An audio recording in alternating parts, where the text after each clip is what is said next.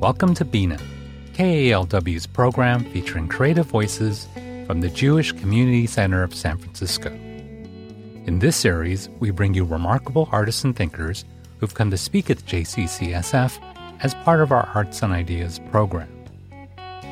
On this edition of Bina, our guest is Nadine Epstein, editor-in-chief of Moment magazine and author of RBG's Brave and Brilliant Women, Stories of Jewish Women from Biblical to Modern Times, selected in collaboration with Ruth Bader Ginsburg. Nadine Epstein is joined in conversation by veteran radio host and author Michael Krasny. And now join Shana Penn, Executive Director of Toby Philanthropies, as she introduces Nadine Epstein and Michael Krasny.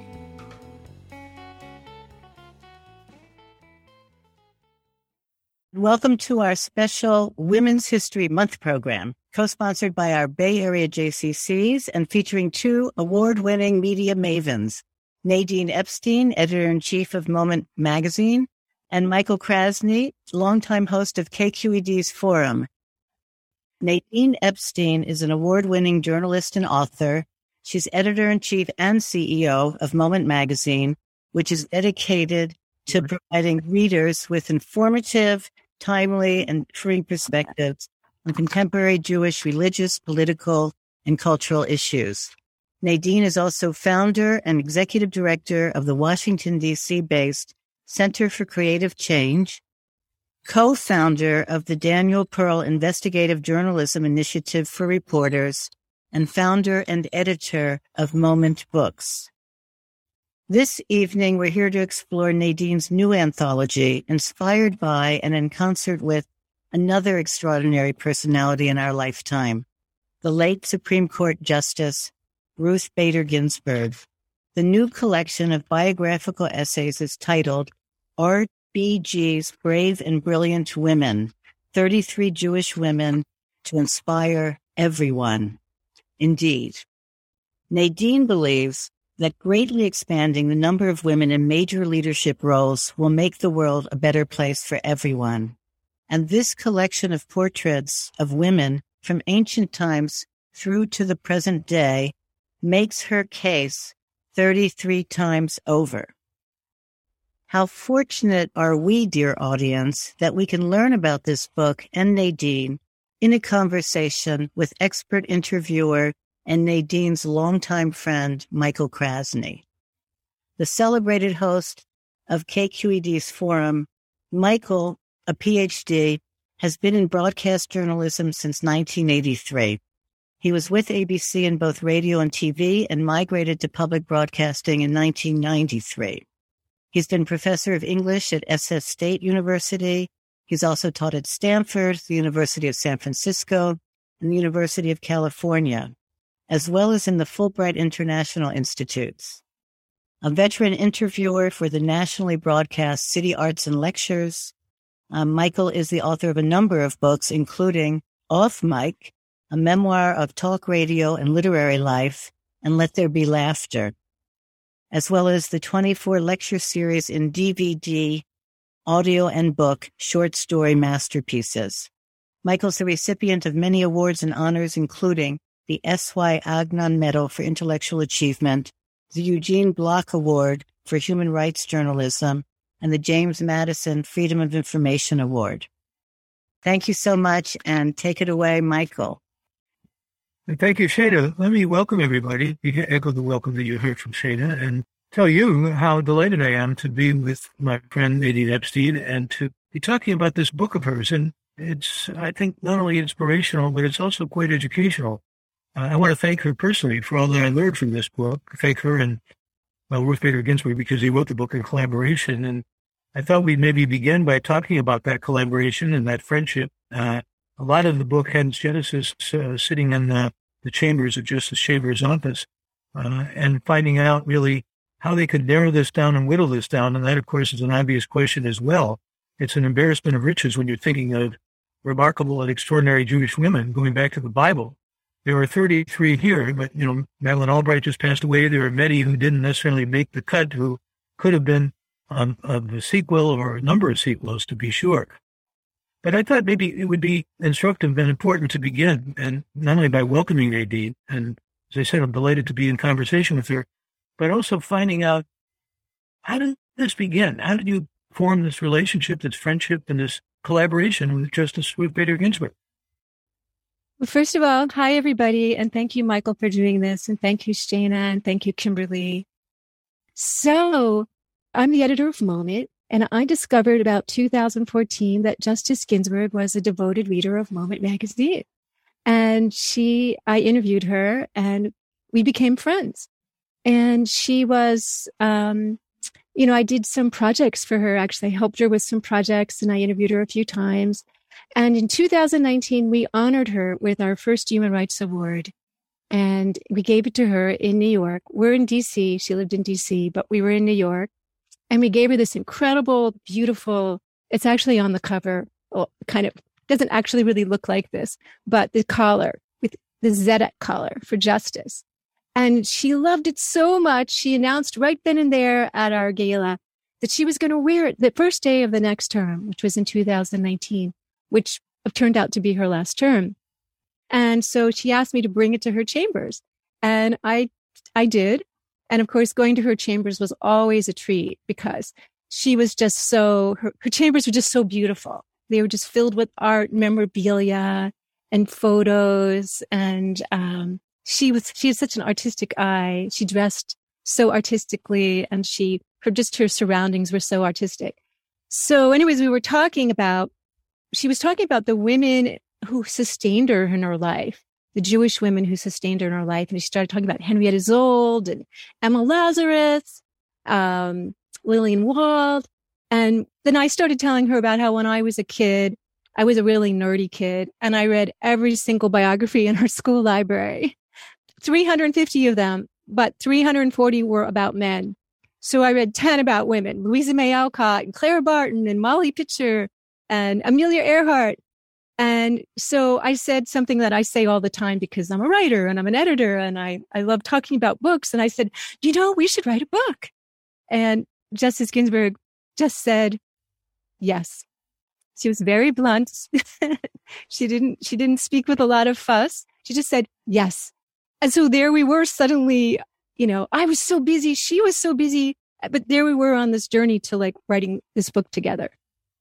Well, it's in many ways an amazing book because you were able to bring these stories out, going, as I said, back to the Bible, going back to the Old Testament. I mean, there are characters in the Old Testament one would expect to see, like Deborah, a very important figure I know in Justice Ginsburg's life. As you said, Harriet Zold was, and Lazarus was. So there were figures that were important to her. But there are kind of some surprises here. I mean, particularly in biblical times, you'd expect, for example, Moses' sister and Moses' mother, but not necessarily some of the, shall we say, lesser known characters that you include. Talk about that. Well, the first people that she said after I said, let's do this book. And she said, yes, she goes, and they have to have the women of the Haggadah in the book. And I was like, okay, because I was thinking more modern women, but I said, okay. And she said, you have to have Miriam, you have to have Yocheved, you have to have the midwives. I was like, the midwives? And you have to have Pharaoh's daughter. And I was like, Pharaoh's daughter, she's not maybe even Jewish. She goes, it doesn't matter if she's Jewish or not. These are the women who basically made it possible for Judaism to survive. They're our heroes.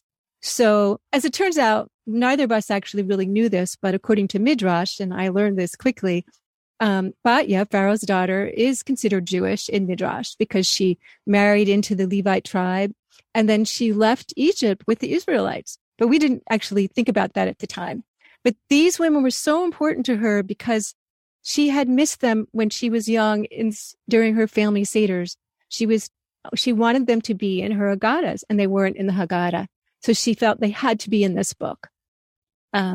She also just started spilling out the names of lots of women. And some of those women, of course, were alive, Gloria Steinem. She really wanted Gloria Steinem to be in the book. But as the book evolved, it looked like it was really all women of history. And it seemed a little odd to add women who were still alive.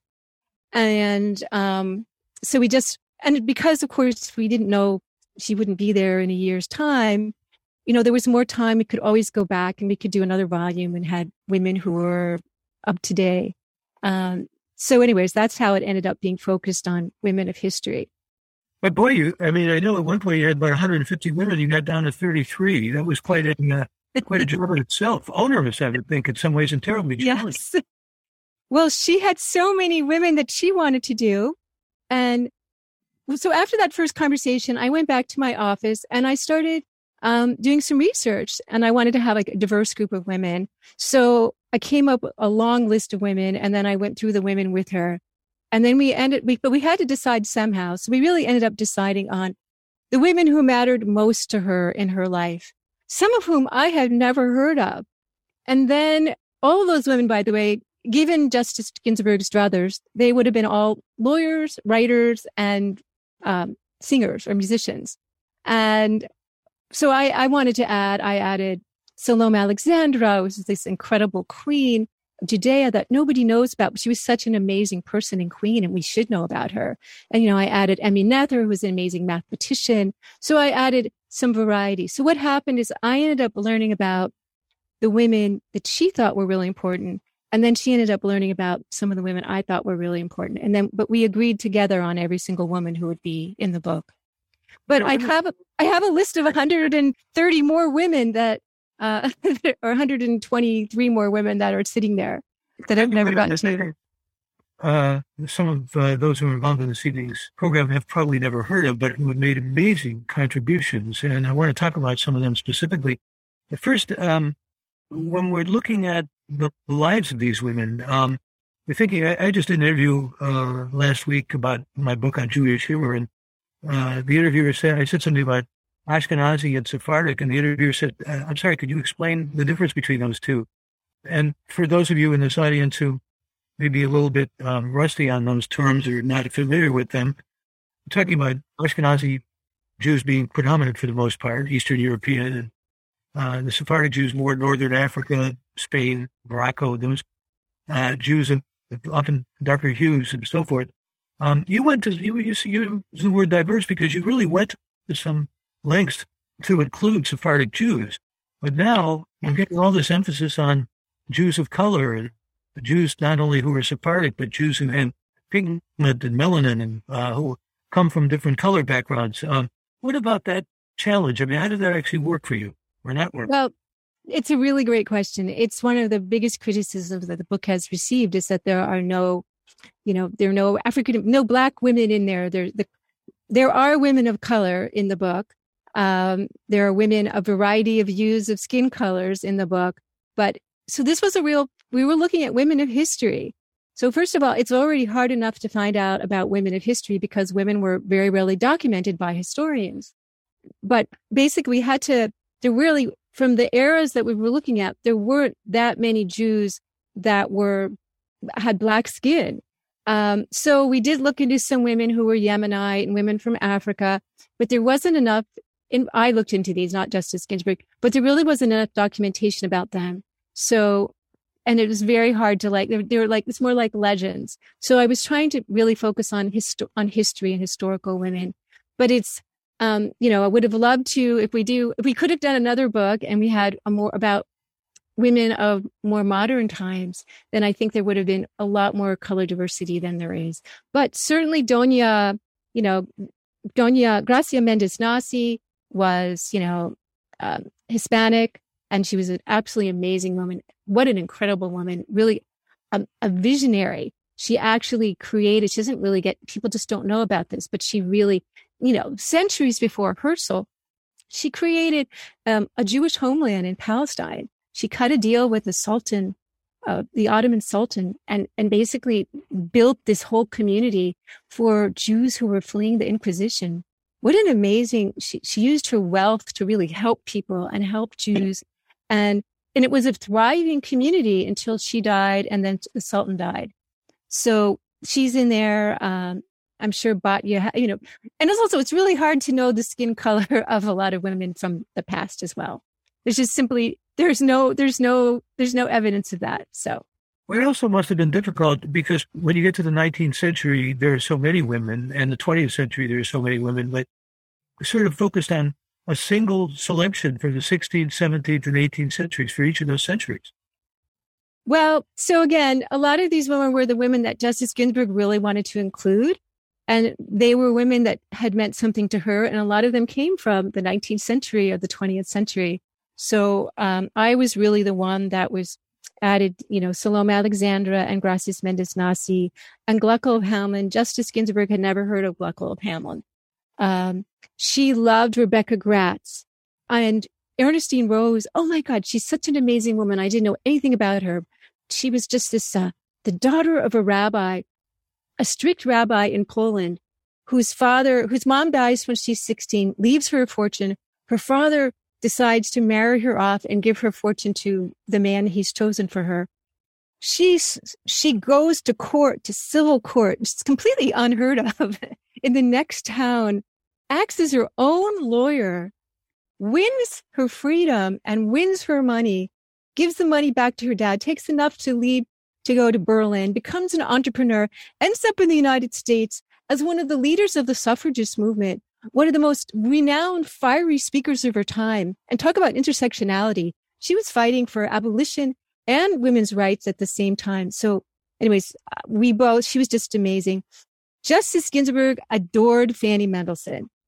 Fanny Mendelssohn, she felt Fanny Mendelssohn, Felix Mendelssohn's sister. This is Felix Mendelssohn's sister. Didn't most people know anything about who may have been more talented than her brother, but who wasn't allowed to publish her own music or perform in public. Justice Ginsburg felt this was such an injustice that Fanny Mendelssohn just had to be in the book. Emma Lazarus just had to be in the book because, Justice Ginsburg grew up in New York, went to the Statue of Liberty, imbibed the poetry of Emma Lazarus. Lillian Wald, an amazing woman, again, just had to be in the book. Justice Ginsburg adored her. Emmy Noether, I added because I'm the daughter of a physicist and mathematician, and I felt like we had to have some. And I talk about an amazing woman who faced more. It was impossible for a woman to even study math, let alone to get a PhD in math during her time. And then she does it anyways. And then she gets a job offer at the University of Göttingen, and she gets there and the job has been rescinded and she's only allowed to teach under a man's name, like another professor's name. She can teach his class and she doesn't get paid. So she lives in poverty for most of her career. And Einstein calls a genius? Yes. And Einstein calls her a genius. And not only does so this is incredible gender discrimination, but she faces, discrimination because he's a Jew, and then gets out before World War II, and then comes and teaches at Bryn Mawr, where finally she gets respect, and she's safe. It's just incredible story. Rose Schneiderman was another just amazing, relentless advocate on behalf of working women. I added Sarah Schneer because I felt like we needed to have an Orthodox woman, and she really brought education and Jewish education to Orthodox women in Europe, in East Europe. Justice Ginsburg couldn't have been more in love with any woman besides Henrietta Sold. She was always reading a new biography of Henrietta Sold. And Hadassah. So it turns out she was so much more than that. She saved children, really, didn't she? She saved children from Holocaust, but she was an amazing intellectual. She was, the head of really the Jewish Publication Society, which was just getting started. Having a woman be involved in that was revolutionary. She was on all these committees about Israel that no other women were on. She went to rabbinical school in New York. She had to promise sign before she attended that she would not ask to be ordained as a rabbi. But she was like an amazing student. She's just such an amazing intellectual. So she's the combination of intellectual and activist, which is just very special. So there's been a lot of firsts here too. The first woman rabbi, the first woman congressperson or member of the U.S. Congress. From San Francisco. In San Francisco. Yeah. Late 1800s, 1892, I think, graduated UC Berkeley. Plus, yes, she did. Even local stuff for me as a boy from Cleveland. And a woman of humor, by the way. She wielded power with humor. one of my real interests here is how women wield power. And women in this book wield power in so many ways. The women in this book tell the story of the evolution of women's rights, not just in the Jewish world, but in the world. So how they wield power is always fascinating. And Florence Proud-Kahn was, a very successful congresswoman, but known for her humor and really liked by her colleagues, and also really accomplished a lot for San Francisco.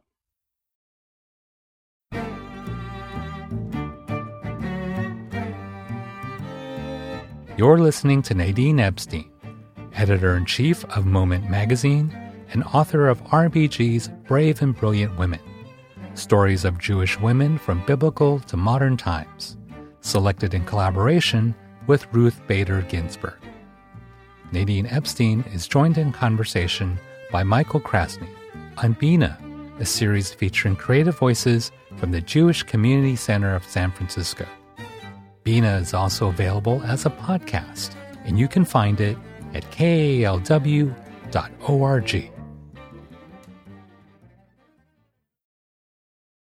Yeah, like I said, I learned so much about these amazing women. It was really a whole kind of postgraduate education for me. I didn't know that a woman had won the Nobel Prize in medicine and physiology, for example.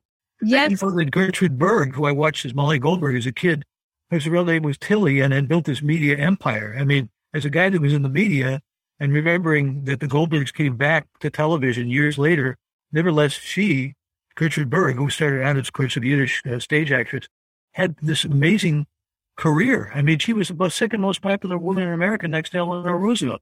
Who would have thought? Well, first of all, Justice Ginsburg loved Rita Levi-Montalcini, who's the one who won the PhD in medicine. And she had met her. She had met a few of the women in the book, by the way. The other woman that she met, by the way, and I'm going to get back to Gertrude Berg in a second, was Muriel Fay Siebert, who's one of my absolute favorite women, but she had met her as well. And there's only one woman in the book that we both met, and that's Muriel Fay Siebert. And that's just because when I was maybe 20 and I was at University of Pennsylvania and I was on a train back from New York and I was on Amtrak and there was an empty seat next to me and a woman got on the train and sat down and it was Muriel Fay Siebert. And, she had been in a helicopter crash that day and she had survived. Everyone was fine, but she had decided she wasn't going to take the helicopter home. So she took the train home. So she sat next to me and told me the story, started talking to me, and she was just amazing. And at the end of the evening, she gave me her little business card and said, call me. But being a, self-involved 20-year-old, I never called her, but what an amazing experience. I had the privilege of meeting two of those women. I interviewed Betty Friedan, who's a book, leading feminist author of Feminine Mystique. It's quite a story in itself. But I also had the opportunity and the privilege of interviewing Nadine Gordimer, another Nobel Prize winner in literature, South African writer of great distinction. I mean, it just seemed to me that this gallery of women, this pantheon of women, had so many inimitable women that, I mean, even have figures like Golda Meir and Anne Frank. It's a very exclusive crowd of 33 women. And it really has just the gravitas and I'll use the word that I like to use, kavod, or kavod, depending on whether you say the Hebrew or the Yiddish. So much deserved yichus, so much deserved prestige and status to make women proud and to inspire, as you say, people regardless of gender, regardless of background. By the way, Michael has a beautiful essay about kavod that's at momentmag.com, which you guys could go look at because this is something that he thinks a lot about. But Justice Ginsburg loved Gertrude Berg because Gertrude Berg she listened to Gertrude Berg on the radio when she was coming up.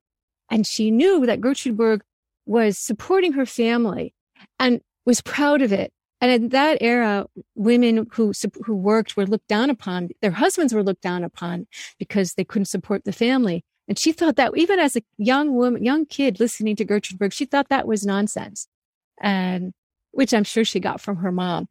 And anyway, so that Gertrude Berg was a big deal. Betty Friedan was a woman that the one woman we kind of disagreed about in the book. We didn't disagree that she should be in the book, but we disagreed about how important she was. And this was something that I learned a lot in doing the book about Justice Ginsburg. But when I did my first draft, and Justice Ginsburg, I hadn't realized she was going to want to read every single word that I wrote. She disagreed about how I felt. I felt that Betty Friedan was more important than she did. And I think she crossed out and said, no, she's not as important. She wasn't important to urban women, and she wasn't important to women of color.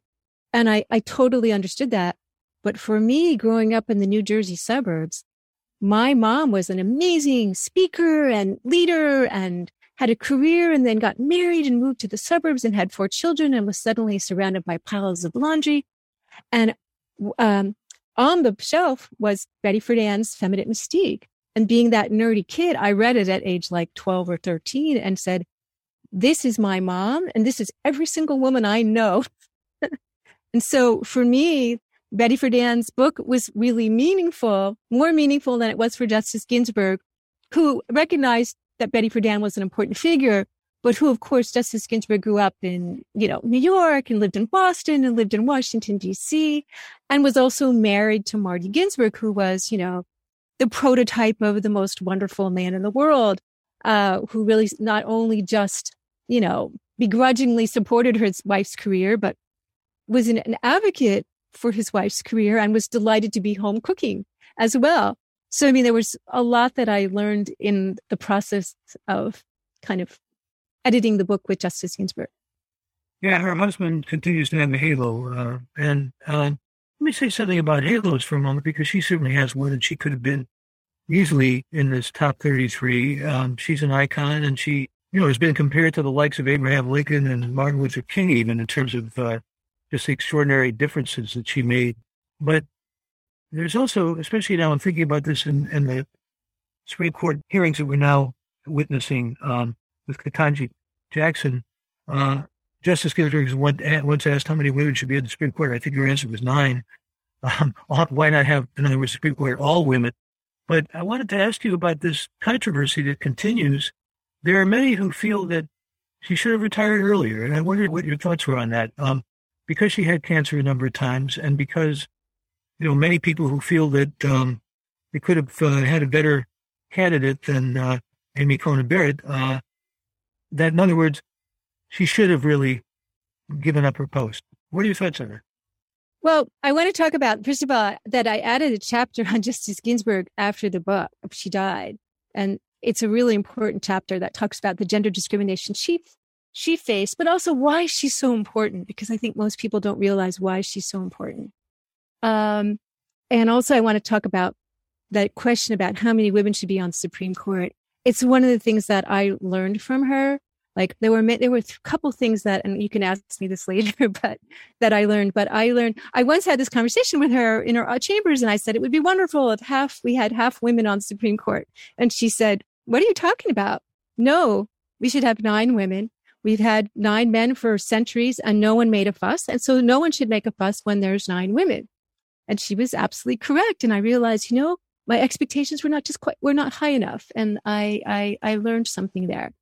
So should Justice Ginsburg have left the court earlier? Well, none of us really know and think that we're going to die.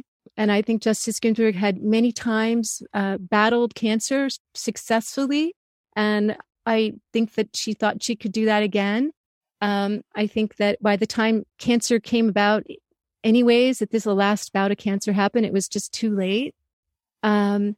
I do feel that there was a little bit of sexism that was involved. Like there was an expectation that Justice Ginsburg should step down. That, of course, now we did the same thing for Justice Breyer. But until that time, generally, Supreme Court justices made their own decisions about when they were going to step down. It wasn't always political. So would we all like for her not to have passed away at that moment, but she did? Yes, of course. It's very hard to judge her in retrospect. Well, talk also, if you would, Nadine, about her conception of being a lady. That was a very important concept that was inculcated and sort of really emphasized to a great degree by her mother. That idea of being a lady and always acting like a lady. So I think there's a misconception about what her mom meant by that. So yes, she was very much, she was a very graceful woman. She wrote, she was a lady in the sense, whenever you went to visit her or you gave her a gift or something, she would send a lovely, lovely thank you note to you. That is very much, to me, that's the essence of, being a lady. And such a lovely, graceful, wonderful thing for all of us to do, because it's a beautiful thing. But I don't think that's the only thing her mom meant by saying that when she wanted to be a lady. Being a lady meant being independent. It meant not being dependent on men. It meant being able to support yourself. That's what being a lady meant. It wasn't just that, you wore white gloves or you ate daintily or whatever. By the way, Justice Ginsburg ate everything on her plate. But so I think that that's a misconception to some level. She wasn't a person who argued with you. She wasn't a person who had fights with people. We talk about this in the end of the book, in the call to action. She's someone who went out of her way to make relationships with people who she disagreed with, to find areas of trust. And if we want to call that being a lady, I think Scalia, I would call that being a wise human being.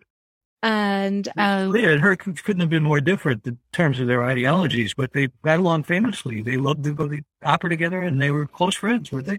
And that's how we have to create change. And that's how we have to transcend. One of the ways to transcend polarization is to build and maintain friendships and relationships with people who we don't disagree, but we find things that we trust or we like about them.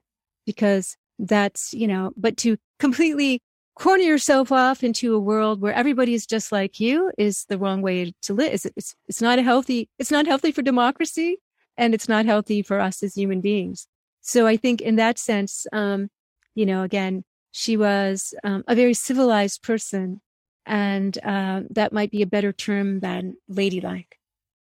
Well, in a sense, the book implicitly and explicitly makes a case for women to gain power, to gain positions, to realize fully their potential. It's all there in the book, and also to gain, remember, they didn't get the vote until 1920, but also there's ERA and all what that represented. There's, within the book itself, a kind of editorial case that you make.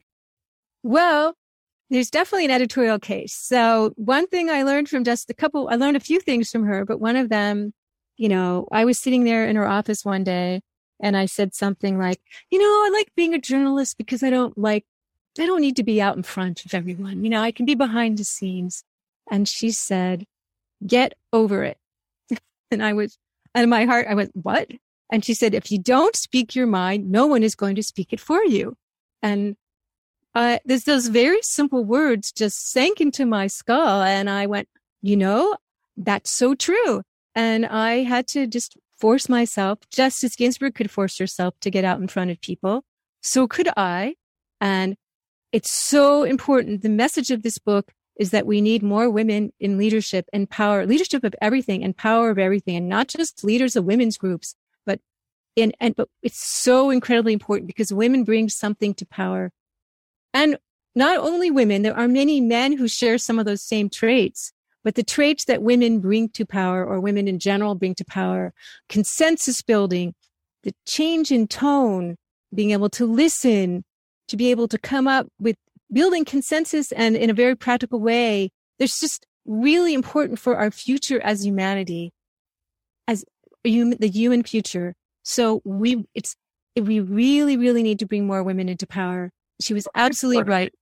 Talk about some of the women. I was just really impressed with knowing the whole tradition that Jews have of trying to do good deeds, tikkun olam, and make a difference and change the world and build a future, and also particularly do tzedakah type of work, charitable type of work.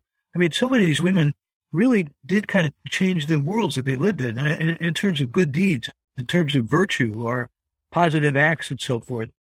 Talk about a few of those, because they're very important to know. Well, absolutely. First of all, Salome Alexandra was an incredible political leader, but there were women like the women like Lillian Wald. I mean, Emma Lazarus is a writer, but who became an activist because she wanted to help immigrants. And a lot of them were the Jewish immigrants who came in from Russia. So she became an activist, and a lot of her work, that's how her work became imbued with, about writing about immigrants. Lillian Wald is an amazing woman. She brings the whole concept of public health to New York, to the world. She introduces public health and public nursing, that poor people are not poor. They don't deserve to be poor. They're not poor. They deserve health care just like everyone else deserves health care. It's not their fault that they are poor. And she's revolutionary for her time. Rebecca Gratz is a woman who's bringing, all sorts of like orphan societies and educational societies, helping people. And she actually starts all this in Philadelphia. And remember, this is just the time the United States is starting. It's a very exciting time. And the organizations that she starts, some of them are ecumenical, some of them are Jewish, inspire women all over the nation, Jewish and not, to start creating organizations like this, orphan societies and schools and Sunday schools. So she has a huge influence. Henrietta Zold, as we talked about, Rose Schneiderman. Rose Schneiderman comes from nothing. She's like, an immigrant in poverty. And she ends up working with Franklin Delano Roosevelt. She's just an amazing woman. Another incredible woman is Bessie Margolin. I was going to ask you about Bessie Margolin. Yeah, she's an orphan, and she ends up becoming the first woman to graduates at first of her class in Tulane Law School, goes to Yale, can't find a job because, of course, as Justice Ginsburg found out afterwards, nobody wanted to hire a woman.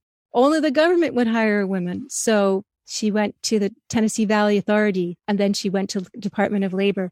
She was a pioneer in trying to fight for women's equal wages and children protections of children. She just did like amazing things. And by the way, she was very poorly paid and had to go to Frances Perkins, who was another woman if we weren't just doing Jewish women, who I would have loved to have in the book. But Frances Perkins was, of course, the cabinet, running the labor department. And she wrote a letter to Frances Perkins and then got her raise. She only got her raise because there was a woman on top, by the way. So there are so many women here who I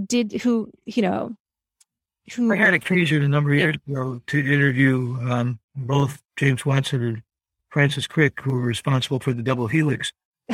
And the person who may have been as responsible and in some ways of thinking maybe even more responsible was Rosalind Franklin, known as the Dark Lady. Yeah.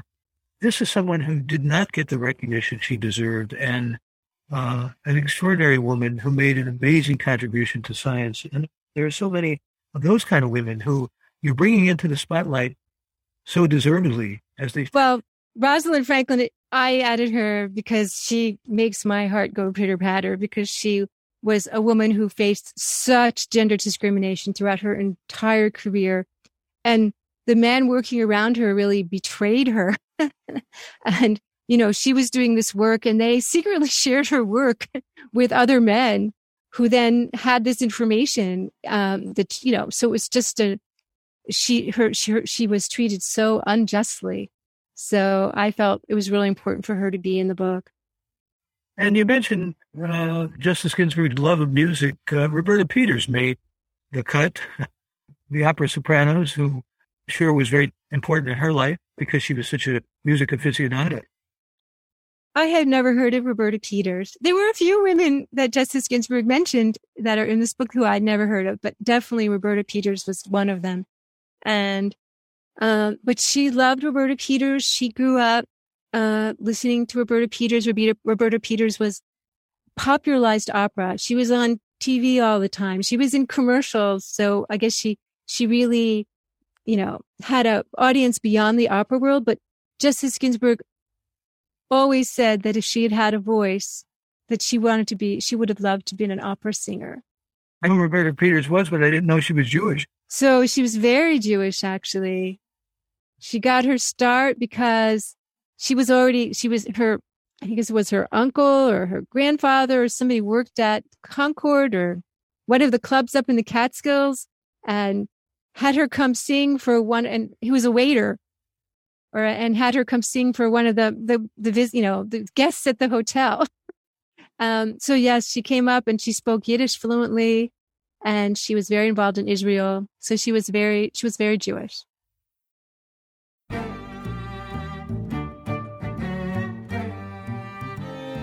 This is Bina, KALW series featuring artists and thinkers who've spoken at the Jewish Community Center of San Francisco.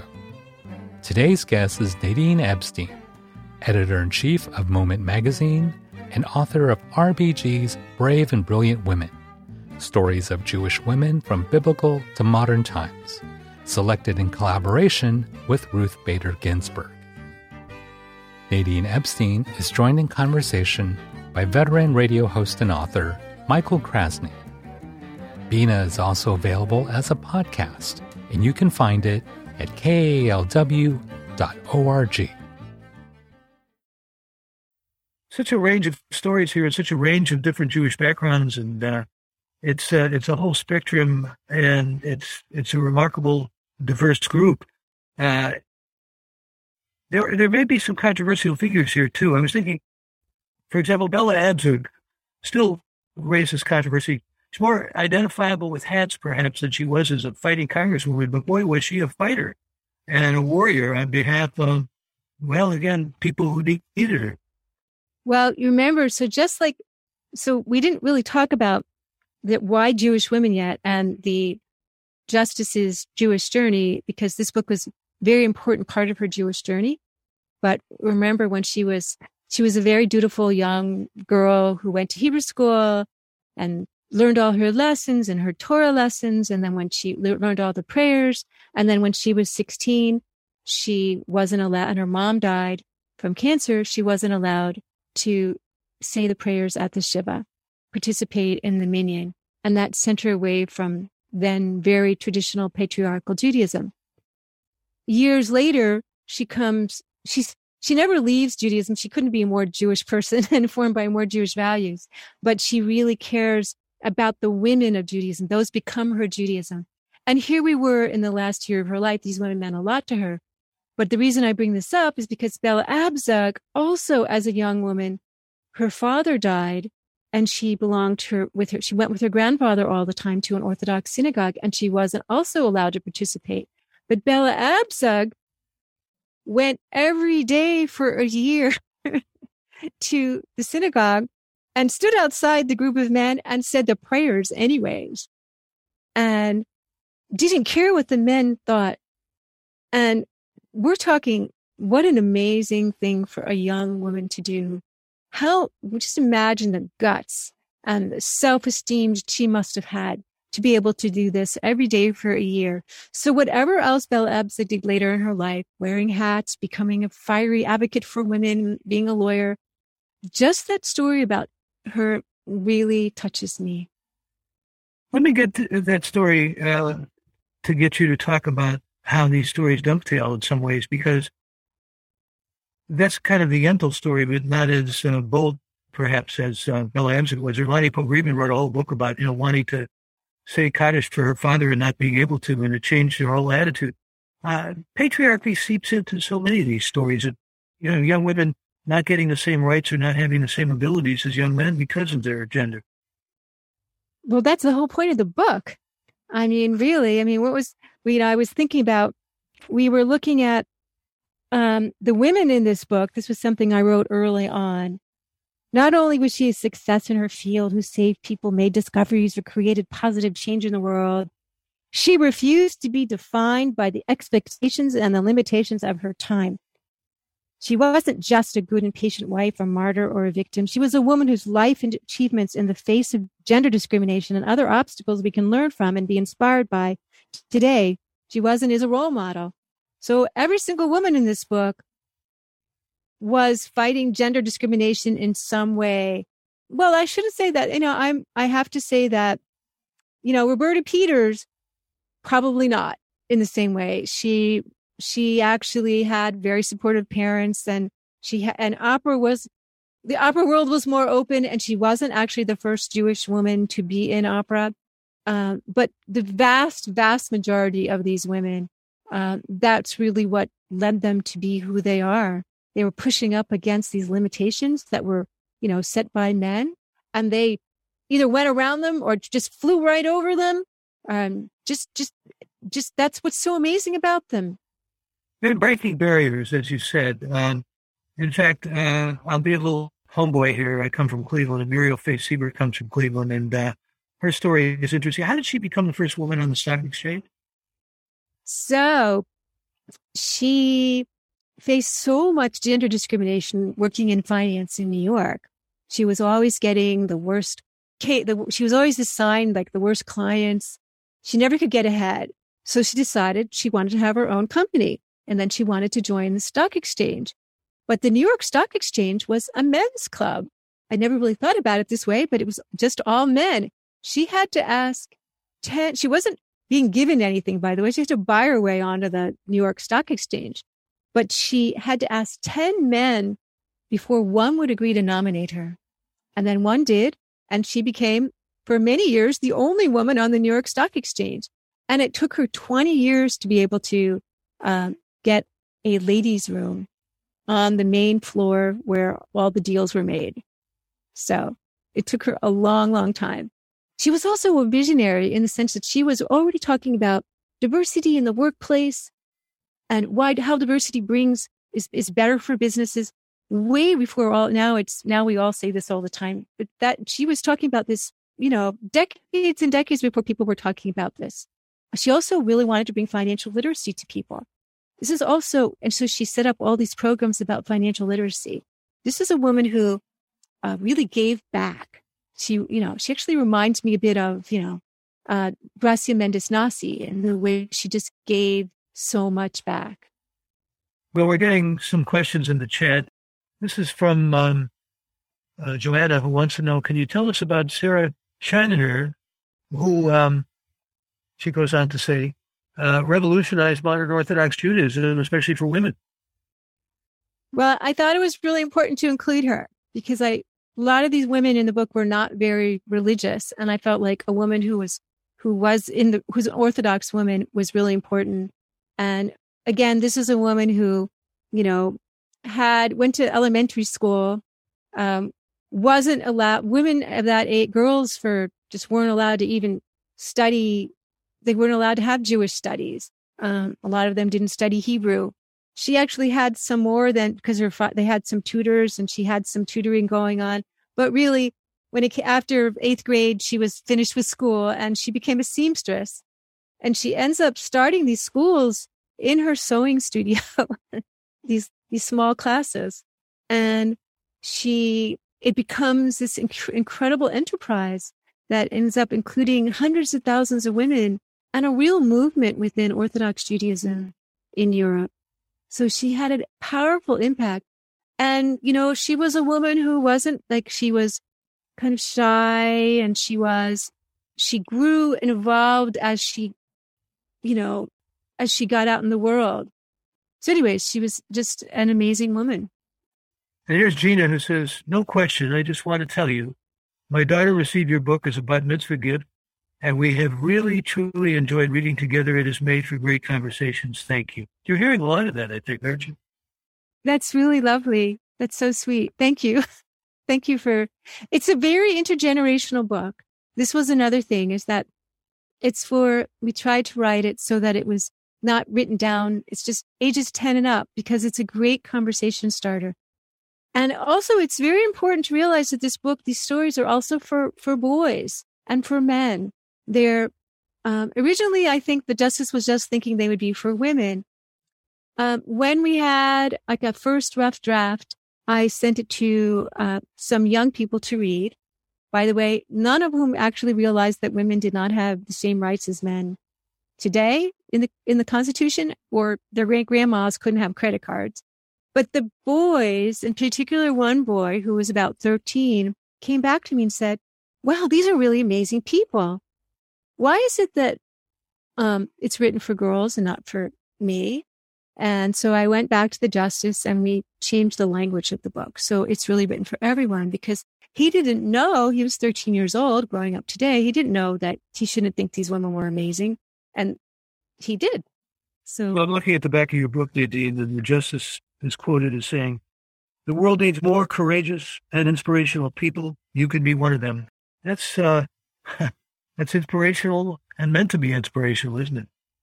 But it's for all of us, of all ages. All of us can do more. It's not just for, 10-year-olds and 11-year-olds and 12-year-olds and 13-year-olds. It's a message for all of us. She would just think of her. So here we were. It's the last year of her life. We're working on this project. She's incredibly busy. It was COVID lockdown era.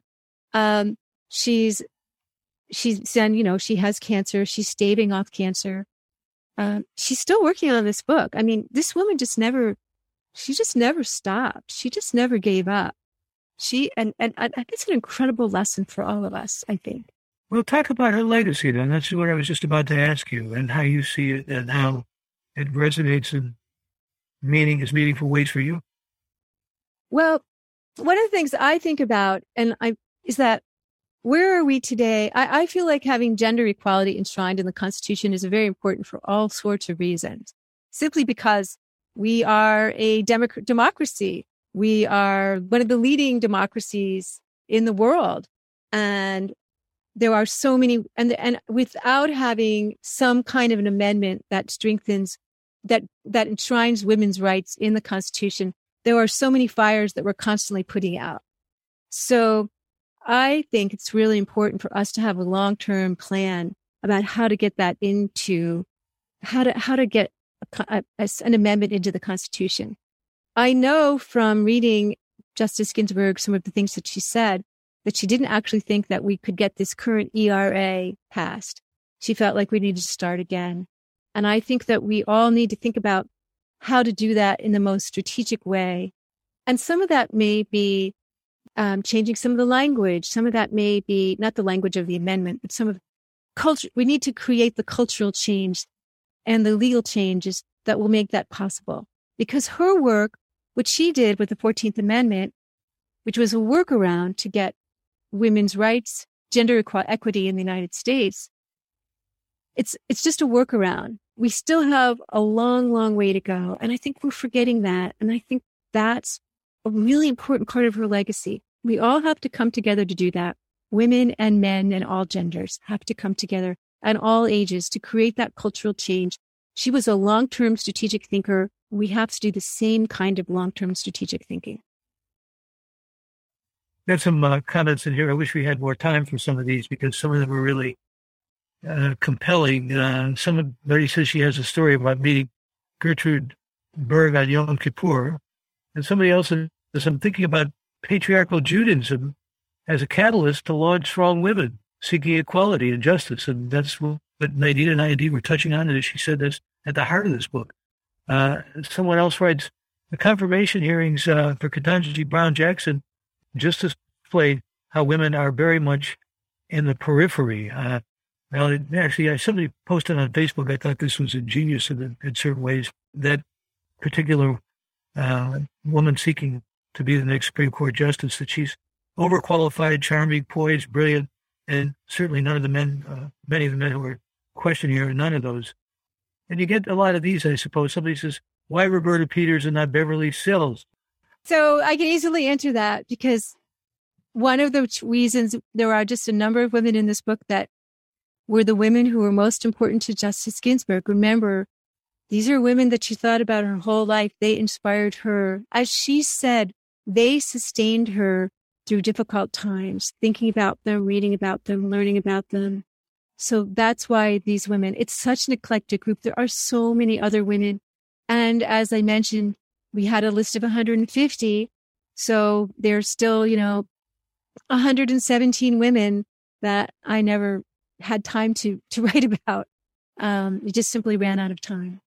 Well, it was nice of you to inscribe my book as Michael, my friend who's brave and brilliant, but I think you deserve those adjectives very much. And it's always delightful to talk to you. Could you say something before we conclude? And then I'll turn things over to Shana. But Moment Magazine and what you had to offer. Well, I was so busy when I was working on this book because, of course, I'm the editor-in-chief of Moment, and we're actually on deadline tonight with our new issue, but we have a print magazine, and also we're online at momentmag.com, and we have a lot of publications that come out of Moment that are digital publications and projects. So go to momentmag.com, subscribe, and also see all the different things that we have to offer. We have including incredible virtual programming.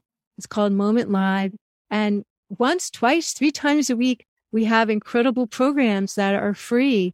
And we've done a bunch on Ukraine recently. Michael does some of the interviews. Robert Siegel does some of the interviews. I do some of the interviews. Some of my amazing staff does interviews. But really great conversations on art, literature, politics. So you can go to momentmag.com/Zoominars and enjoy that free programming. So Moment's really like a community, and it's a community for a very inclusive, open community for everyone. And we welcome you to it. Nadine, thank you so much. Congratulations on the book, Mazel Tov and Hakavod. And let me turn things over again to Shana Penn. Thank you, Michael. Thank you, Michael and Nadine. And Nadine, what an incredible experience you've had with RBG to work on this book and to share these conversations with her, and then to share something of those conversations with all of us. I'm so happy to be able to listen to everything and to feel RBG with us. And on behalf of the 7 JCCs, I want to share a collective thank you to both Nadine and Michael. Thank you and good evening. Thank you. Thank you. Bina is a co-production of the Jewish Community Center of San Francisco and KALW. For more information about programs at the JCCSF, you can visit jccsf.org. Today's guest was Nadine Epstein, editor-in-chief of Moment Magazine and author of RBG's Brave and Brilliant Women, Stories of Jewish Women from Biblical to Modern Times, selected in collaboration with Ruth Bader Ginsburg. Nadine Epstein was joined in conversation by veteran radio host and author Michael Krasny. Special thanks to Kimberly Gordon and the Peninsula JCC for producing today's conversation. I'm David Kwan, editor and producer of the program. Our theme music is from the album Masada Rock by the Rashanim Trio. And the music you're hearing right now is by John Zorn. Bina is available as a podcast, and you can find it at kalw.org. Thanks for listening.